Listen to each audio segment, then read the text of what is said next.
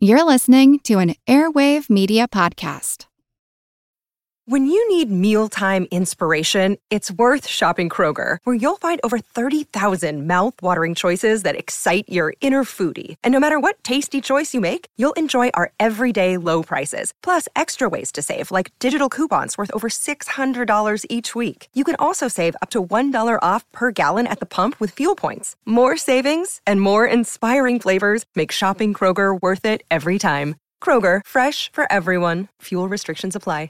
Welcome to From Beneath the Hollywood Sign. If you love old movies, Hollywood history, or the golden age of filmmaking, you've come to the right place. This is the podcast that talks about amazing stories of Tinseltown from another era and fascinating conversations with writer-producer Steve Cubine and actress-writer Nan McNamara. So, Steve, did Ava Gardner and Howard Hughes have a good relationship? Well, they did until he dislocated her jaw. What? Well, don't worry. She hit him back with an ashtray. From Beneath the Hollywood Sign is the gin joint for you.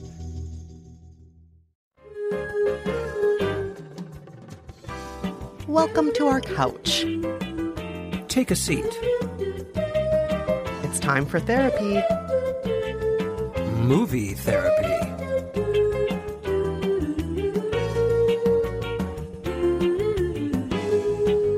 Hey, movie therapy listeners, Kristen here with another bonus episode for all you beautiful people. What you're about to hear is an appearance Rafer and I made on one of my other shows, By the Book. As you may know, By the Book is my show with Jolenta Greenberg. On each episode, Jolenta and I live by the rules of a different self-help book, and we record ourselves doing it so you can hear how each book enhances or destroys our lives and our marriages. But on this episode, Rafer stepped into Jolenta's hosting chair, and rather than live by self-help books, we responded to listener questions about life, love, regrets, work, movies, and of course, TV. We hope you enjoy it, and if you do, please subscribe to Buy the Book wherever you get your favorite shows. And now, let's get this bonus episode underway. Hey, Jolenta! Hey, Kristen! Hold on. You're not Jolenta. No, 'tis I, Rafer Guzman, film critic for Newsday, and your very co-host on Movie Therapy with Rafer and Kristen. Oh my God. Rafer, what are you doing here? Listen, I heard Jolenta wasn't feeling that hot today, so thought I'd come by, maybe offer you a little co-host help. I heard you could use it. I think you guys have been doing some conversations about hearth and home, and I just thought I'd step in, Kristen. Oh, that is so nice of you. And what part of Hearth and Home are we going to be talking about today, Rafer? I thought we'd talk about that modern invention known as the television. It's the content streaming appliance that is probably mounted on your wall. Then again, it could be on your computer. It could be on your phone. Who knows? But that's what I'm here to talk about. Oh my gosh. Well, I am so excited to do it, Rafer, because I'm Kristen Meinzer. And I'm Rafer Guzman. And this is By the Book.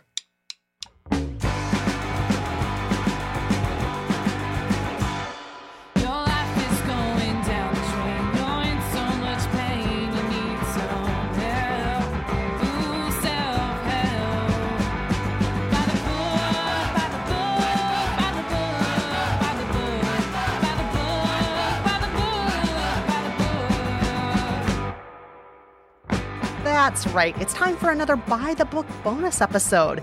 Every other week between now and season 8, we'll be releasing a new bonus episode. And throughout our bonus episodes, we'll be continuing our season 7 Hearth and Home theme, albeit in offbeat ways. Today, we're looking at the TV. For many of us, it's the appliance in our home we use most often. We use it to entertain ourselves, to keep us company. And in these days of the pandemic, to help us feel a tiny bit more connected to the outside world. And Rafer, we could not ask for a better co-host for this episode than yours truly. Or is it mine truly? Or whatever it is. Some sort of truly. You are the Newsday film critic. You're my co-host on Movie Therapy with Rafer and Kristen. You know a lot about that TV set. So we really appreciate you joining us today. Listen, thanks for having me. I'm glad to be here. All right. So we have a lot of questions from listeners. But before we get to those questions, tell everyone a little bit about Movie Therapy with Rafer and Kristen if they're not familiar with it. Well, this is a podcast that grew out of another podcast that you and I used to do, Kristen, back in the oldie 2000s. And that podcast was called Movie Date. And there was a segment that you came up with called Movie Therapy, where people would write in and they'd talk to us about their problems. And then we would prescribe a television show or a movie, something to help them out. And we decided to relaunch this podcast during the pandemic and help people out. And I think we launched it at the right time because people definitely need a lot of help. Oh, yes, we all do. Not just the people who write into us, but, oh, Rafer, you and I could use some help too sometimes, right? That is for sure. That is for sure. Now, I just want to note something here because a lot of people who listen to Buy the Book have children. And one of the, I don't know if you'd call it a blind spot, but neither Jolenta nor I have children. And I'm just curious if you can share your particular viewpoint on living in the era of the pandemic and TV. What are your thoughts on, leaning a little bit more heavily on the TV as either a babysitter or as a parental vacation from your kids? It all gets really difficult. I think you just have to be a little bit on top of it. Let those kids have their me time, especially in the pandemic where you're all stuck in the house and you're looking for a little way to get away from each other. Let them disappear a little bit and just try not to turn it into a 24-hour habit. That's my best advice. Oh, yes. Yeah. And one thing that, Rafer, you and I like to say to all of our listeners on Movie Therapy is, do what works for you. We're not going to tell you how many hours to have your kids on a screen or not have your kids on a screen. We trust that everybody out there is doing the best they can just to stay sane, much less be a parent. That's great advice. We really want you all out there to just, do what you need to do. We know you're doing the best you can. We know it's really hard out there right now for all the parents. Yeah, no, I totally agree. And, every parent is different. Every kid is different. Every household's got different dynamics. That's very true. Yes. All right. So shall we get to some of these letters from our listeners, Rafer? Lay them on me. I want to hear these. All right. So we're going to do what we do on Movie Therapy. We're going to give just a little bit of advice and give a movie or TV prescription for each of these letter writers. We're going to do it in a little bit of a snappier fashion than we do it on Movie Therapy. Movie Therapy, we frequently go into more confessions of our own mistakes in life. We talk a lot about things we've done right and wrong ourselves, but we're going to try to be a little snappier with this because we have quite a few letters to get to. We're going to start with this one from Danielle. Danielle says, I was lucky to get a new dream job during the pandemic, and while I work hard and mostly do my job well, I also struggle constantly with feeling like I'm not really qualified or worthy, particularly when there are so many smart, experienced people out there who are unemployed right now due to the pandemic. How can I get past this imposter syndrome? Well, I certainly understand this. In fact, I was talking to my own actual therapist the other day, as opposed to the therapist that I claim to be, and and I was talking about some things, and he used the word. I swear to God, this was the first time I'd ever heard it. He said, "Oh yeah, imposter syndrome." And You'd never heard that term before, Rafer? No, and I thought that's brilliant. What a brilliant way to describe. I had no idea that this was just like a completely common thing that people say, that it's a totally common term. I had no idea. And I gave my therapist probably over credited him with that phrase. Anyway, all this to say, I understand that feeling. It's a terrible feeling. I don't know where it comes from, but apparently it is extremely common. And it sounds to me like many, many people have this feeling. Almost no matter how successful you get, it's very difficult to sort of shake this weird feeling that you're faking it. I don't really know why, but it's true. Yeah, definitely true. I know I've felt it before. I think sometimes the world just wants us to be insecure so that we can buy more products to fix our terrible hair and the fact that we're not smart enough and to get ahead in life and to make our next million our first million, I should say. Right. Yeah, the world definitely has a lot of expectations it puts on us and frequently tells us we're not good enough. And it's really easy to question ourselves sometimes. So Danielle, you are not alone. You are not alone at all. And what are we going to prescribe to Danielle, Rafer? Well, I chose a movie from 1993 called Dave.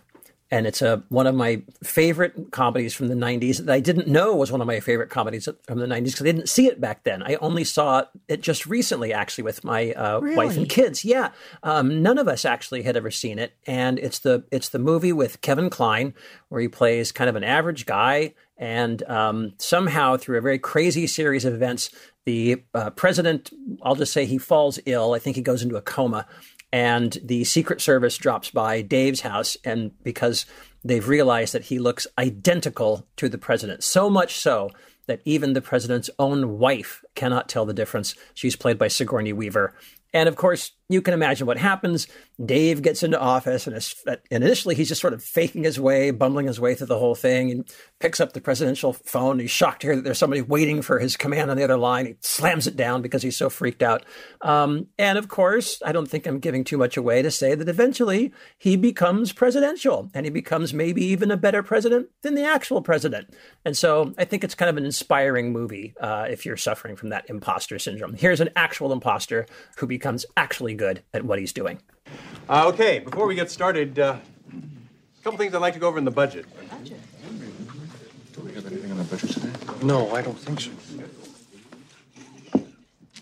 Now, I think I found some ways to put back the homeless section of the Simpson-Garner Works bill. Mr. President, I don't believe that's on your agenda today. No, it's a last-minute change, Bob. Now, the way I see it, we need $650 million in order to keep the project. Now, some of this can be done, it seems to me, through some simple changes in our cash management. For example, according to the OMB, we've got 17 defense contractors who are delinquent in their contracts. Is this true, Frank? I believe so, yes. Oh, that's so great, Rafer. It is such a classic. It's also kind of a fun movie to watch when, I don't know about you, Rafer, when you're feeling maybe a little bit disenchanted with the state of politics, to watch that movie. And it kind of feels like, oh, the little guy rose up and, yeah, and it's a little bit of a fine. Jimmy Stewart feeling. Yeah, Yes. Exactly. Yes. All right, Kristen, and how about you? What are you going to suggest? All right, so I'm going to prescribe a movie from 1988, a classic called Working Girl, starring Melanie Griffith, Harrison Ford, and Sigourney Weaver. Rafer, I know you know this movie. I do, and I know that this is one of your favorite movies. You love this movie. Absolutely. So in the movie, Melanie Griffith plays somebody who's essentially just a disrespected woman in the secretarial pool. Her boss steals her ideas. Her boss is Sigourney Weaver. And you know what? She doesn't want to take it anymore. She wants to stand up, take credit for her ideas, but maybe in order to do that, she has to pretend that she's a higher ranking executive than she is. So she goes out there, she tries to do it. Unfortunately, her best friend, who's also maybe a lower ranking secretary type played by Joan Cusack, doesn't necessarily believe in her. So even the people nearest and dearest to her, when she tries to take life by the horns and go that next step in her job, even the people who love her don't necessarily believe in her. But she does it anyway. And the reason I am prescribing this, Danielle, is even when we are taking steps to get past our imposter syndrome, sometimes the people around us won't support us. So whatever you can do to be your number one cheerleader, please do that. You are worthy. Danielle, I have no doubt that you are so good at your job, that you try hard, that you ask questions, that when you make mistakes, you try to figure out how to make them better, that you're a great communicator. I have no doubt you're all these things. You're going to be just fine, just like our protagonist in Working Girl. Hello, Mr. Trainer's office, please. Hello, Tess McGill calling from Petty Marsh. May I put it through? Thank you. Mr. Trainer. Hi, this is Tess McGill. I work with Catherine Parker over here in Mergers and Acquisitions. I have a proposal that I'd like to discuss with you. Not over the phone, though. I have an opening tomorrow morning at 10 o'clock. Okay. I'll messenger an outline over to you right now. Bye.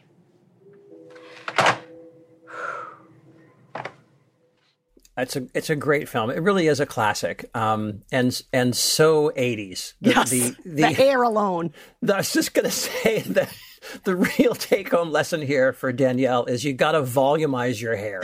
If you want to be like Melanie Griffith and succeed in the workplace, you got to blow that hair way out, as far out as you can get it. Then things, it'll all go right for you. Yeah, and rouge. Lots of eyeliner and rouge also. Right. Don't forget that part.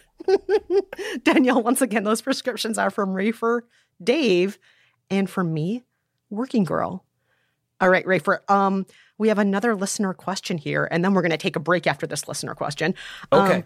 This listener question is from Dana, and it's very similar to a question we get a lot on movie therapy with Rafer and Kristen. Dana says, I don't know if it's because I'm getting older or because I've got way too much time on my hands during this pandemic, but I've been struggling with feelings of regret. At least once a day, sometimes several times a day, I find myself thinking of things I've done wrong in my life and different paths I could have taken. How do I stop beating myself up about the past and appreciate what I have now?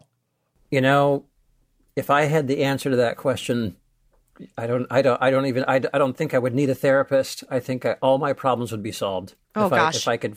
Yeah, we would bottle that and we would just give it away on the street to everybody if we could. Oh man. Yeah, it's a real tough one. It's really hard to move forward. I think it was Martin Amis who wrote about that little voice that kind of your failures that are these little voices that kind of come and nag you in the night and wake you up and shake your shoulders and get you out of bed. It's never the good stuff that comes and taps you on the shoulder and I'm says, staying up hey, at night thinking about how successful I am. Remember that one wonderful evening? I just thought I'd come back here and give you that nice glow again. No, it's always the stuff, the crappy thing you said, the stupid mistake you made. Yeah, I don't know. Again, it's just one of those human nature it's so things. True. It's so true. And I think it happens to all of us, that feeling of like, oh God, I guess I'm just going to ruminate on this regret all night rather than actually sleep or do anything useful or live in the moment. So, right. Yeah, I think a lot of us feel that way sometimes. But, Dana, one thing I just want to say that I like to always remember is just because things could have been different does not mean they would have been better. Different does not equal better. You know what? Going back and saying something else to that person, maybe you wouldn't have learned a lesson. Maybe you wouldn't have become better at this or taken a path that way. So, a lot of those things we stay up at night regretting make us a little bit more human, hopefully a little bit more empathetic. Hopefully they taught us some lessons. And again, just because things could have been different does not mean they would have been better. That's a very good point. I like that, Kristen. I'm gonna write that down. Thank you. Thanks. So what are we going to prescribe, Dana? I'm going to suggest a movie from late last year. I think it came out maybe November of last year, called Sound of Metal with Riz Ahmed. And it's a pretty unusual film. He plays a heavy metal drummer. He's in this kind of, I don't know what you'd call it. He's this kind of scrungy metal punk art band with his girlfriend. She plays guitar and sings / screeches, and he is in the back, no shirt, covered in tats. His hair's spiked up, and he's pounding. They're like a skronky art rock White Stripes or something reversed, and touring around in a van. They're young and this is their thing. They're touring around in a van. It's fun. They're playing these crappy clubs. They're not making any money, but it's okay. They're in an RV actually. And this is their life and they're loving it. This is who they are. And he begins to lose his hearing rapidly until at some point he finally realizes he is essentially all but deaf. And he denies it, goes finally into a kind of, I don't know what you'd call it, sort of a halfway house, like a group home for people who are deaf. He tries to learn sign language. And the guy that's sort of coaching him is basically spending the entire movie telling the Riz Ahmed character, telling him, you got to let the hearing world go and you got to move forward. And this drummer can't. He can't. He's secretly squirreling away money to save up for an operation to get implants, which means it would sort of take him out of the deaf world and put him back in the old world. And he basically can't give up the past. And no matter what this guy keeps telling him to do, sit here, write, keep a journal, be silent, meditate, he can't do it because he is clinging to the person that he used to be. He is clinging to the past, and he sort of can't get it through his head that the past is gone. And it's a really interesting movie. It also does a lot of really interesting things with sound, because it sort of puts you in his head a lot of the time, so you're hearing what he's hearing. And it's just it's a really great movie, and it's a kind of a profound lesson about how you just You got to move on, as painful as it may be, as much as you want to cling to the past, good or bad. You've got to move on. So that's my recommendation. Your hearing is deteriorating rapidly. We'll come back. Till then, Lou, we just keep going, okay? No. Lou, let's play tomorrow and see what it's like, okay? I'm gonna be like a click track. You can play to me. You have to understand, your first responsibility is to preserve the hearing you have. I can't hear you. Do you understand me? I can't. I'm deaf. I'm deaf. Oh, that's a great one, Rafer. Really good recommendation. Mine is a little bit lighter. I am going to prescribe About Time from 2013, starring the great Kristen, Rachel love this movie. McAdams and Donald Gleason. And I know you hate this movie, Rafer. I know you hate it. But you're wrong. This is an excellent movie. It's a movie in which our protagonist, Donald Gleason, can actually go back in time and try to fix things that he thought he got wrong. Go back in time and try to do it better and lay better groundwork. But every time he goes back in time, he erases something beautiful in the present that he loves. And what he learns as the movie goes along is that if you are really cherishing each moment, if you are appreciating each mistake, each thing that seems like a catastrophe, each irritation, if you're taking a moment instead to appreciate something in that moment, you won't be so tempted to go back in time and try to fix it. And even if you can go back in time, you're never going to fix it. You're just going to change it in a way that maybe isn't for the best for you in the long run anyway. And it is such a beautiful story. Don't listen to Rafer. Don't listen to Rafer, who hates this movie. I'm not going to say a thing. I'm Tim. I'm Mary. What's my mother's name? I remind you of your mother? Obviously, I should have thought this through more. Could you give me 1 second? I'm Tim. I'm Mary. I love your eyes. Do you? I love the rest of your face, too. I haven't even looked further down, but I'm sure it's all fantastic. I'm sure it'll be better next time. Well done. Some people make a real mess of it the first time. Amateurs. It's one of my favorites, so I hope that you check that out, Dana. You can also check out Rafer's movie, too. One more time, Rafer's. I do like Donald Gleason, and I do like Rachel McAdams. I will say that much. All right, so one more time, Rafer's movie is Sound of Metal, and mine is About Time. All right, we're going to take a quick break, but when we're back, we're going to tackle a couple more listener questions, including the question that all of you seem to have: what should I watch next? Hey, Matt, did you know that wombats poop cubes? Nope, never heard that before. Did you know the unicorn is the national animal of Scotland, Ken? I didn't know, nor do I care. Neil, did you know that Liechtenstein is the only doubly landlocked country in Europe? Jeff, isn't that an American pop artist? Well, actually, it's both. If you want to learn things like that and more, join us each week on Triviality, a pub trivia-style game show podcast where a lack of seriousness meets a little bit of knowledge. Listen in each week to answer general knowledge trivia alongside exciting guests from around the world. And we're here too. Join us every Tuesday for new hour-long episodes of Triviality, plus tons of extra theme content on everything from The Office and Lord of the Rings to science and geography. And sometimes we even do sports. Find us on all your preferred podcast apps and take part in the fun of playing bar trivia without the need to wear pants. Real mature, Jeff. Forget it, Neil. It's Triviality. You can spend less time staying in the know about all things gaming and get more time to actually play the games you love with the IGN Daily Update podcast. All you need is a few minutes to hear the latest from IGN on the world of video games, movies, and television with news, previews, and reviews. You'll hear everything from Comic-Con coverage to the huge Diablo 4 launch. So listen and subscribe to the IGN Daily Update wherever you get your podcasts. That's the IGN Daily Update, wherever you get your podcasts.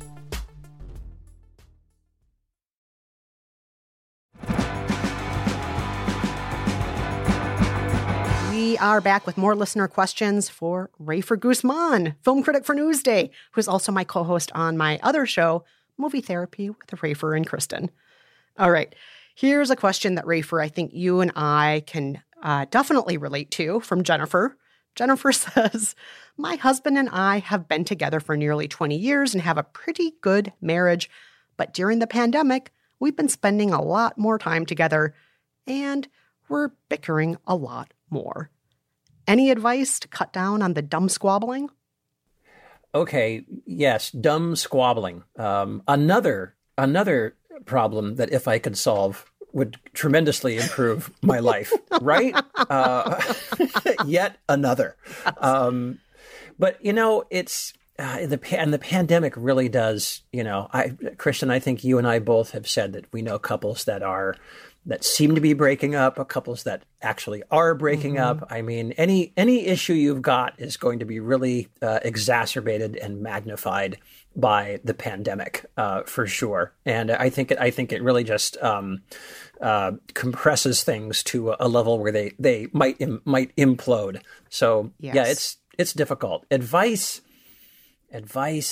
I don't know, but I'm going to throw this to you, Kristen, because I remember you and I were talking about this, and I thought you had some excellent advice about distinguishing between two different kinds of problems. I thought this was a very wise thing you said. You know what I'm referring to? Yes, I do. And, I thought about it more after that episode came out, and I was like, you know what? I may have even learned it from a by-the-book listener or even from Jolenta, and that is to distinguish between whether or not you're having a relationship issue or a roommate issue. Because sometimes what you're really irritated about is not the life and death of your relationship. It's just the same stuff that you would fight about if you were with a roommate, unfortunately.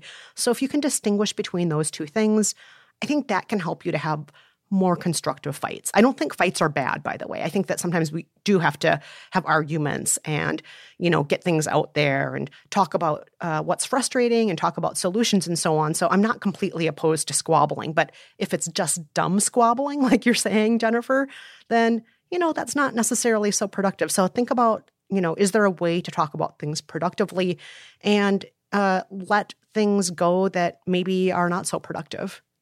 I think that's all very true. I think that's good advice.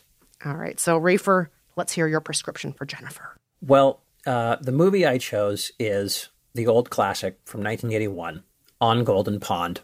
It's a movie that is sort of went down in Hollywood history because it was the first time that Jane Fonda and her father, Henry Fonda, had ever been on screen together. It was Henry Fonda and Katharine Hepburn together. And this was a big deal at the time. And this is the story of Norman and Ethel. They're an older couple. That's Henry Fonda and Katharine Hepburn. They're at their little lake house, little cabin on Golden Pond. And Jane Fonda, the daughter, stops by. She's got a new beau. The beau has a child, and they're going to leave this child, 13-year-old kid, with Norman and Ethel. Norman doesn't want that, but Ethel says, "No, that's fine. That's fine. We'll take care of him." So the main story here is really the relationship between Norman and the boy. But I think the relationship that you can take away from this movie is the marriage. This is a very old marriage, decades of marriage there. And yes, they bicker and they kind of get on each other's case here and there. But what I always loved about these two is that they're very direct with each other. They pretty much always say what they're thinking to each other. And when one of them doesn't say what he's thinking, the other one knows that something is wrong. And the other one knows to kind of start probing, start digging a little bit and get it up onto the surface. And let's actually talk about what the real problem is. And I think that's kind of what happens when you're doing dumb squabbling. Usually you're fighting about something else, In the movie, there's the famous strawberry picking scene where, Henry Fonda doesn't want to go strawberry picking. And, and Katharine Hepburn is trying to tell him, you've got to go pick these strawberries. And, they go back and forth. And of course, eventually what comes out is he's got these other fears, these other insecurities. I don't want to spoil anything. But it's not about the strawberries. And it's definitely not about the strawberries. That's right. So, I think they're a pretty good model of a marriage that works, and I think you can see it play out in their relationship. So I know it's a corny old movie, but that's what I would say. On Golden Pond. I met Ethel when I was a principal and she was a substitute teacher. She was the prettiest thing I'd ever seen, so I told her she made my heart go pitter-pat. She fell in love with me immediately. Is that the way Norman got you, Ethel? Don't be silly. Didn't get me at all. I won him in a contest. He was the booby prize. Has he got you cleaning those stupid fish? That's right. He cleans the stupid ones, I clean the smart ones. Fortunately, the smart ones are too smart to get caught. That's why they're in schools. Come on in, Norman. Get me a fire going. It's going to be a bit nippy tonight. You hear that, boy? Get a fire going. Norman, for Pete's sake. Billy doesn't have to do all your chores. What's the point in having a dwarf if he doesn't do chores? Now, I think that is a fantastic pick, Rafer. And for all the people out there who remember Jolenta, her favorite actor of all time is Katharine Hepburn. And yes, Katharine Hepburn is great in this movie. Oh, I didn't know that about Jolenta. Oh, yeah. All right. She Good just for her. loves Katharine Hepburn. All right. So my prescription is very different. It's much more recent. It is a documentary called To Be Takei, as in I'm okay, you're Takei, George Takei. George Takei of Star Trek fame. Now, right. Yes, Rafer, you may know this. I think we've talked about this before. George Takei and his partner Brad, his now husband Brad, they were not married in the beginning because same-sex marriage was not legal for a very long time. But George and his husband have been together since the 1980s. And this documentary mostly follows George's story from being in a Japanese-American internment camp as a small child, rising to stardom, coming out of the closet and becoming a role model and icon for the LGBTQ community, and his marriage. But along the way, you see, despite how fantastic he is, sometimes he also is just a pain in the butt, and boy, does he not have a problem squabbling with his beloved husband. It is sometimes a little bit surprising to watch these two bicker, but also what I love about this is you see that despite the bickering, everything else that's great about this relationship is so much bigger than that bickering. That bickering is just one part of them. They also have so much that they love about each other. They have so much fun going on adventures together. They 100% believe in each other despite that bickering. And I think that anybody who watches To Be Takei might see a little bit of their own relationship in there and maybe feel better about themselves. George is the love of my life. I'm proud of him. I've heard that before. He's wonderful. Well, if you see him talking to me sometimes, you wouldn't think so. I didn't understand that answer. He's argumentative and I'm defensive. Notice every time George says something serious about a relationship, he always laughs immediately after it. What's that mean? I don't know. I think it's psychological. I find it amusing. Like bringing joy. Like he'll say, notice Brad's gained some weight over the decades. Well, that is funny. I find it eminently amusing. Well, maybe I don't. You don't? I'm sorry. I'm very sensitive about it. I remember you and I were talking about this movie on Movie Therapy, and I was saying how I always feel like George Takei has created this public persona of being the extremely, extremely nice guy, which I certainly believe he is. But you were saying how it's kind of funny to see him be not a nice guy in the marriage, which I thought sounded really hilarious. Yeah, I'm not saying I'd want to be in a marriage with him, but it's a fun movie to watch. Okay, that's cool. So one more time, those movies are from me, To Be Takei, and from Rafer on Golden Pond. Now, Rafer, let's answer a couple of what should I watch next questions, because loads of people have written in asking what they should watch next. And this is always the final segment on our show, Movie Therapy with Rafer and Kristen. And so we're going to do a couple of them here now. Katie says, my kids and I have been enjoying Brooklyn Nine-Nine. It's funny, light, and the cast looks more like us than so many other casts on TV these days. Sadly, we're reaching the end of available episodes. What should we watch next? I'm going to suggest a series that I was a little late coming to, and that is Ted Lasso with Jason Sudeikis. Yes, on Apple TV. Yes, and this has been a real hit for Apple TV. So this is the one that started out as an NBC like sports promo, little commercial that they just thought would be kind of funny. Wouldn't it be funny if an American coach tried to teach English football, teach what we call soccer, and that would be sort of the joke. You call it football, we call it soccer, and it was this very short little promo with Jason Sudeikis, and lo and behold, they blew it out into a series. And I think when it kind of first came out, critics didn't really think that much of it. They kind of thought, there's not that much there. It didn't seem like there was much happening. But my family and I watched this and just really fell in love with this story of this American guy who comes to England, and he's this aw shucks American dude with the little mustache, and he's got the kind of Midwestern accent, exactly the kind of guy that the English would just hate. And they do. They just can't stand him. And they spend the entire, every show, someone is just insulting him. And Ted is just nice. He never stops being nice. And lo and behold, it works. He wins over the players. He wins over the woman who hired him. I don't think it's much of a spoiler to say she hired him hoping that he would fail. He wins her over. He wins over the journalists. If you can win over a British journalist, you're doing something right. And it's true that there isn't a lot of drama or plot or suspense, but it is just so funny and charming and sweet. It's funny. We watched Ted Lasso, finished it, then decided what should we watch next, and we started watching Brooklyn Nine-Nine. So, oh my gosh. As it turns out, I think this will be a pretty good recommendation because I do think they have a little bit of a similar vibe. Oi mate, there's you. I believe it is. Wicked. You coaching football. You are a legend for doing something so stupid. It's mental. They're gonna murder you. This is a bit of news from the other side of the Atlantic. AFC Richmond announced the hiring of their new manager, American football coach Ted Lasso. You're an American who's now in charge of a football club despite possessing very little knowledge of the game. Oh! I know that AFC Richmond is going to give you everything they got, win or lose. Or tie. Right, y'all do ties here. Did you see that? He must be from England, yeah? Wales. Is that another country? Yes and no. How many countries are in this country? 4.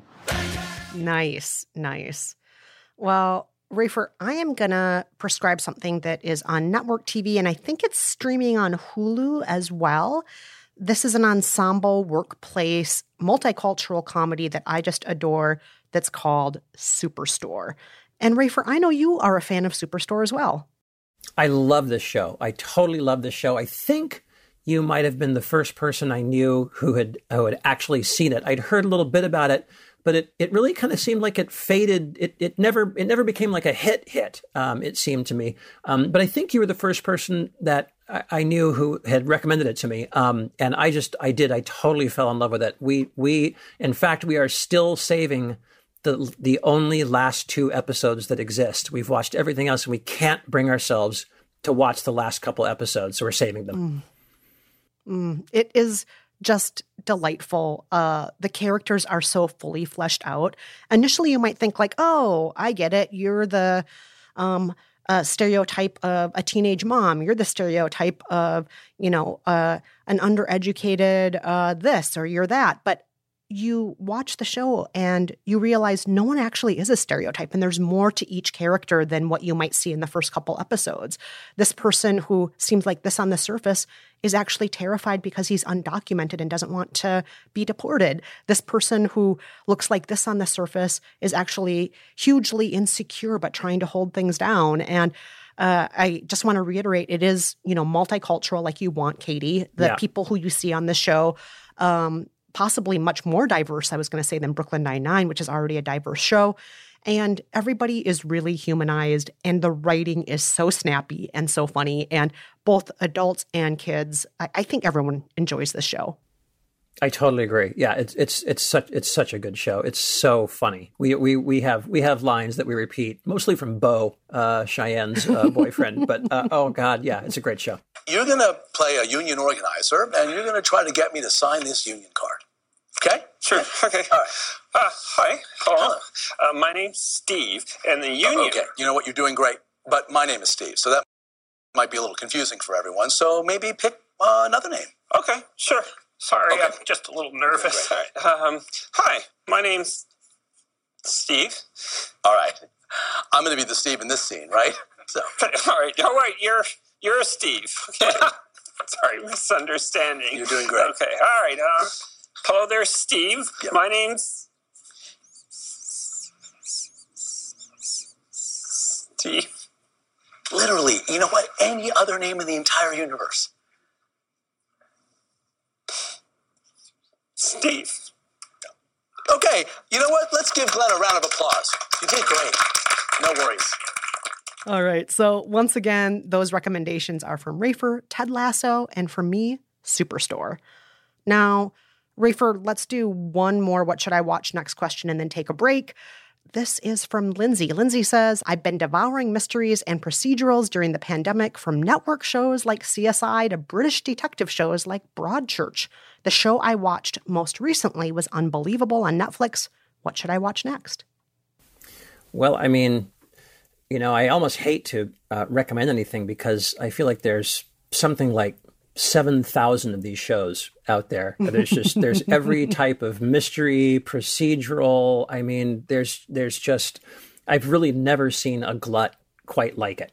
But I will recommend one. I'm going to recommend this slightly half-heartedly, but I'm going to recommend a show called The Undoing. And this was the one that got a lot of buzz because it had Nicole Kidman and Hugh Grant, these two movie stars, and it's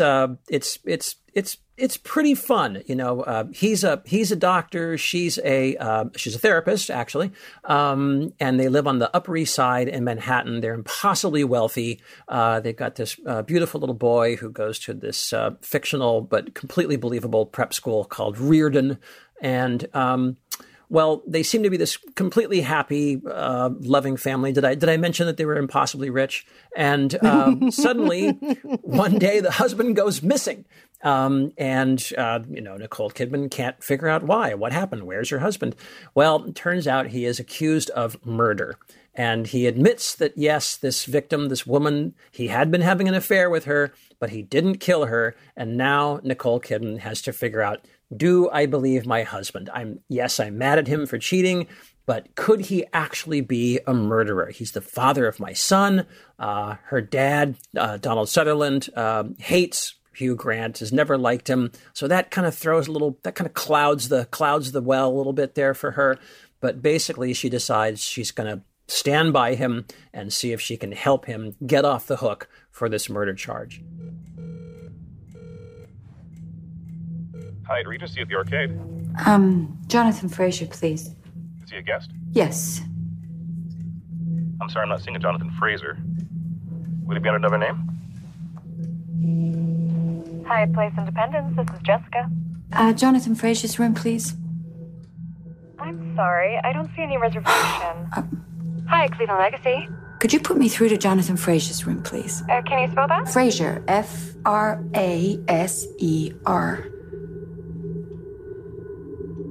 Yes. Transferring you now.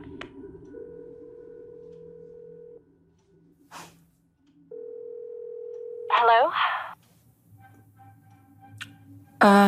Who is this? Who are you? Nice. And you? I am also going to prescribe a show from HBO called The Flight Attendant, which first came out around American Thanksgiving, and it stars Kaylee Cuoco, and she is a flight attendant who by day is pretty good at her job, but in her free time has an addiction problem, isn't really good at maintaining her friendships, is kind of a mess. And, you know, the show pretty much starts off with her waking up one day in a hotel room with somebody who she met on one of her flights. She looks over at him in bed with her, and he's dead. And she has to figure out, how did he die? I am so drunk all the time. I can't remember where I was or how I got here. I don't think I did this. Well, I know I didn't do this. Oh no, I have to find out who did this. Oh no, I've actually ruined the crime scene because I tried to clean it up. Oh no, I've sabotaged myself again. What's going on here? Who did this? So She is trying to unravel this mystery while simultaneously always making herself look guilty. It is such a trip. It is a lot of fun. Again, that's The Flight Attendant on HBO. Can't you see? I met Alex on the plane. Hi. Hey.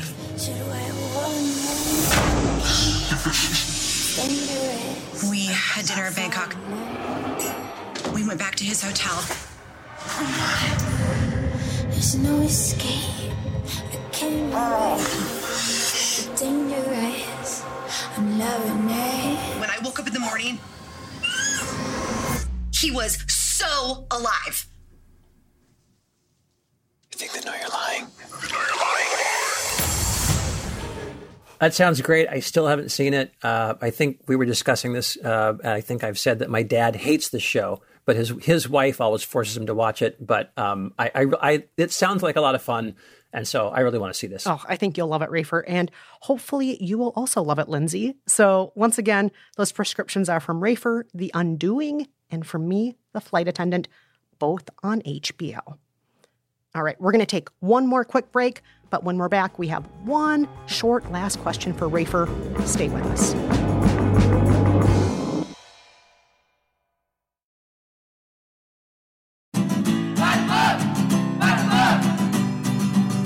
We are back with Rafer Guzman, film critic for Newsday, who's also my co-host on Movie Therapy with Rafer and Kristen.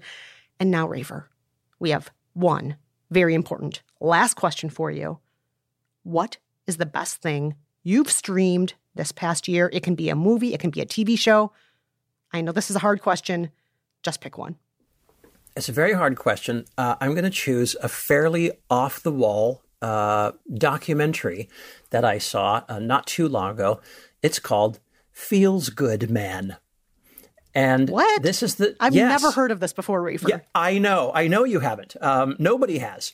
This is the story of a guy named Matt Furie, who is the creator, and here's where something might ring a bell for you. He is the creator of a little cartoon character called Pepe the Frog. And Pepe the Frog, do you remember this, Kristen? Yes. Okay, now I know what you're talking about. Yes. So you may remember Pepe the Frog started out as this kind of like he was almost like a Big Lebowski frog. He was this kind of slacker, stoner, kind of hanging out frog, him and his frog buddies. Somehow, Pepe the Frog gets adopted by kind of incel culture, sort of these kind of fringe, sort of sad sack moper types on the internet. And they kind of adopt Pepe the Frog as their own guy. Like, no, I'm kind of a Pepe the Frog. That somehow gets translated into kind of sort of racist jokes, racist memes. Suddenly, Pepe the Frog is being touted as an alt-right symbol. And then the next thing you know, he's showing up on like the lapels and the T-shirts and the internet accounts of all these, like actual Nazis and white supremacists. And suddenly, Matt Furie, the artist, is like, wait, this is never what I intended it. And Pepe the Frog actually winds up on the Anti-Defamation League's list of hate symbols. And at that point, the artist decides, I've got to try to do something. And it's kind of an extraordinary story of someone who's trying to do the impossible, which is to take something away from the internet, take something back from the internet, which is, as you can imagine, I don't know what the analogy is. It's trying to a needle in a haystack, or you're trying to take the entire haystack and leave the needle or something. It's such an impossible task, but he's going to do it. And what I loved about this documentary was it really explained in very careful, believable detail with, by the way, witness testimony from people who had participated in it, the way that one little piece of art goes through these different filters and is adopted, co-opted, transmuted, and morphed into something entirely different until it's unrecognizable. And I just thought it explained a great deal about all these weird cultures that we're all exposed to, about how politics work, about how disinformation works. I just thought it was really fascinating, and I've been really surprised by the fact that nobody seems to know this movie. I think it's because it's got a weird, creepy, slightly off-putting title, Feels Good Man, which I just don't think really communicates anything in terms of what's the film's about. But I would just recommend it to anybody that kind of wants to understand, like, what happened to us over the last 4 years. I think it's really illuminating. So that's my suggestion. I've just always been into drawing. It takes tons of time to come up with a character. And then eventually it was Pepe. It's a happy little frog. He liked drinking and hanging out. It became Boys Club. It's one of the funniest comics of the last 10 years. Feels good, man. That was the frame that started it all. PP is the best. Pepe became a meme. I didn't even know what a meme was. There were all these boys trying to own each other on the message boards. In drops Pepe. Right for the taking. Wow. Feels Good Man. I'm definitely going to check that out. Once you started explaining it, I'm like, oh, yeah, I have heard of this. It's just the title threw me off so much. But I don't know why they didn't call it Pepe the Frog or something. I don't know why they didn't do that. I don't know, but there you go. Well, Rafer, it has been so fun having you ride shotgun on By the Book. It's just like the worlds are colliding, and it's just been so fun having you here, Rafer. I know, it's been great. Thanks for letting me, crash your virtual studio space over there, Kristen. I appreciate it. Thanks so much. Reminder, Movie Therapy with Rafer and Kristen is available wherever you get your favorite podcasts. It comes out every Friday. You can find a link to it in our episode description.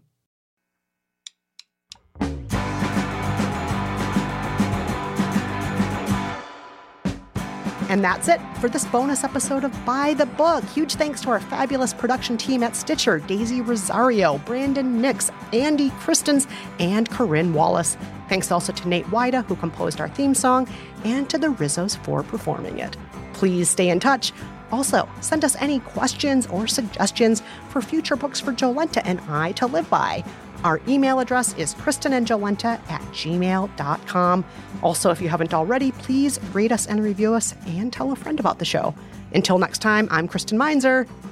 And I'm Jolenta Greenberg. That's actually Rafer Guzman. Thanks for listening. Bye-bye. Bye.